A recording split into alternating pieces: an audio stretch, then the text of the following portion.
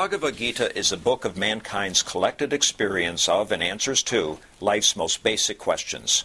Who I am, from where do I come, what is my purpose and destiny, and most practically, how do I find happiness?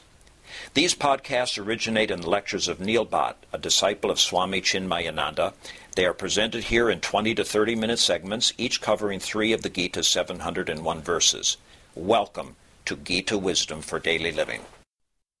We were discussing Chapter 2, Sankhya Yoga, Yoga of Knowledge.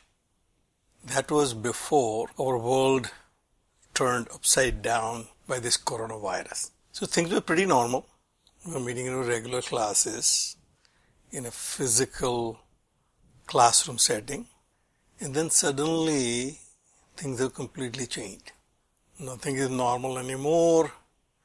We all have stay-at-home directives from our governors, and we are obviously locked up in our homes.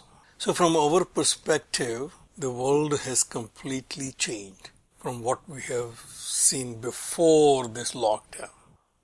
Now, from the perspective of someone who can have a higher perspective, nothing really has changed.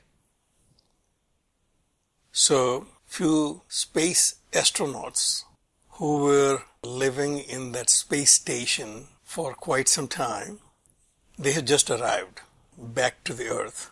When they left this planet Earth to go to space station, the world was quite normal here. But when they arrived here, it's a complete different world for them. It's a world of social distancing. There are no vehicles on the road. Everything is quiet. In fact, everything looks much pristine on this planet now. The air is cleaner. There is no noise pollution. There is no concern about saving energy, because we are already saving energy by not driving anywhere. So there are two different perspectives for them when they look at it from the perspective of what this world looked like when they were here before they left for the space station. And they basically said that the view of this planet Earth from the space station never changed. The Earth looked as serene and pristine now as it was before. But when they have the different view of the world from the ground, things have completely changed. So from the highest perspective, looking at this planet, it remained exactly what it was before. Nothing has changed. But from a lower perspective, the world is completely different. So looking at from a highest perspective, nothing has changed. Earth looks as serene and stunning as it was before. Bhagavan Krishna, using the same type of logic, explaining Arjuna that when you look at it from the highest perspective, there won't be any change. There won't be any change in the existence of all the people that you are concerned about. So some of the great revelations which we learned in first few verses, in fact, the first 7 verses, starting from verse 12, that we learned that few things which we never thought about are completely contrary to what I believed. All my life I believed I'm a mortal being, and Bhagavan said that the existence is permanent. The only thing I am really sure about in my life is my existence. I exist is the only primordial, original, primeval knowledge that I have. All other knowledge is acquired. Even my name is what is your name? Well, whatever my parents told me, that became my name. What was my birth date? That's also what my parents told me. This is your birth date, and I have to believe that. So all other knowledge that I have is acquired. The only knowledge which is inherent to me is I exist. My instinct is to exist. And Bhagavan said, this existence is permanent. Natu eva aham jatum nasam natvam ime janadhipaha. There was never a time I did not exist, you did not exist, or the kings did not exist. And we are existing, we will continue to exist. So the existence is permanent. That's the first thing we learned in this chapter. And then we learned that what is changing is the state of existence. The state of existence continues to change. And Bhagavan gives the example that just as you change from your childhood existence into youth existence and then now adult and old age, which is not really a question mark for us. We all have experienced, and that's a way of life. We have taken it for granted that this is how the existence works. I existed in one state, I'm existing in a different state of existence. The problem we have is what happens after my death and what dies. It's very interesting listening to a rabbi on Passover, and he was explaining the death and what is after death. And he made a very interesting remark. At the time of death, that which is living will continue to live, and that which is dead will die. In other words, the life which is living will continue to keep living, will survive, will continue. That which is dead means that this body which is inert, that will die. He was explaining from Torah, and obviously I am learning from Bhagavad Gita. Both are exactly saying the same thing. So Bhagavan says the same thing, that Deha antara praptihi dhiraha tatra na muhyati. When this self changes the body, this body is no longer useful, when it goes to another body, a wise person, knowing that this is just another change, he does not get confused. So that's the second thing we learned, is the transmigration.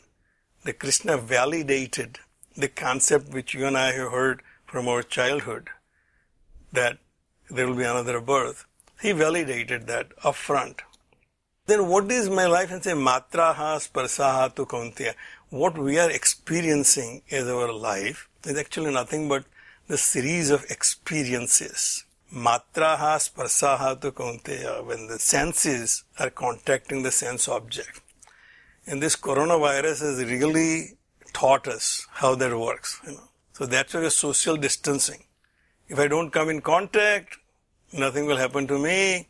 If I come in contact, they're all great dangers to get infected.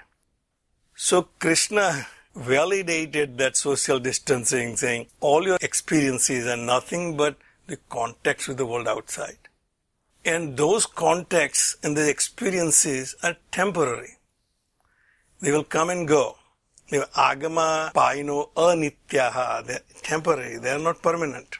No matter how great the experience is, that's also finite. No matter how bad the experience is. So this lockdown will also end. I guess the Krishna has validated that this lockdown also has a beginning and an end. And therefore, tam titikshashva. The only thing you can do is endure. If you complain against it, protest against it, you are the only one who will be suffering. You have to accept things as they are and deal with them as they are, so endure them. These changes are impermanent and you will have a new set of experiences. If the case made upfront is that I am an immortal being, but I am afraid of mortality, what is it that makes me experience immortality? And Bhagavan said there is only one way. Sama dukkham sukham dhiraha sa amritatvaya kalpate. If you develop equanimity towards everything, we were actually listening to Swami Tejamananda's Bhagavad Gita's practical application. He said, the only thing you take away from Bhagavad Gita is samatvam, equanimity. Equanimity at the physical level, at the mental level, at the intellectual level. If you practice that, Bhagavad Gita says, sa amritatvaya kalpate. Such a person will experience immortality. So, we have learned that we are immortal. Immortality can be experienced. Well, one thing which was really a stunning revelation is that myself and yourself and herself are not different selves, but one self manifesting to many. So in verse 17 it says, Avinasi tu tadviddhi yena sarvam idam tatam. This is the thought which is very difficult for us to accept. no matter how many times we read it and how many times somebody tells us that this existence, as we see, is one existence, not many existences. Not many things are existing. One is manifesting as many. That entity, which is the original existence, is immutable and permanent. Vinasam avyayasya na kaschit kartum arhati. Destruction of that is not possible.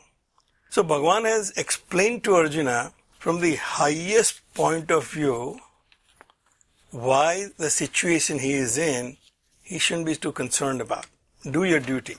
But then he comes down and gives them a society's view and says, Swadharmam chapi aveksha. Looking at your own dharma, what is your duty towards society?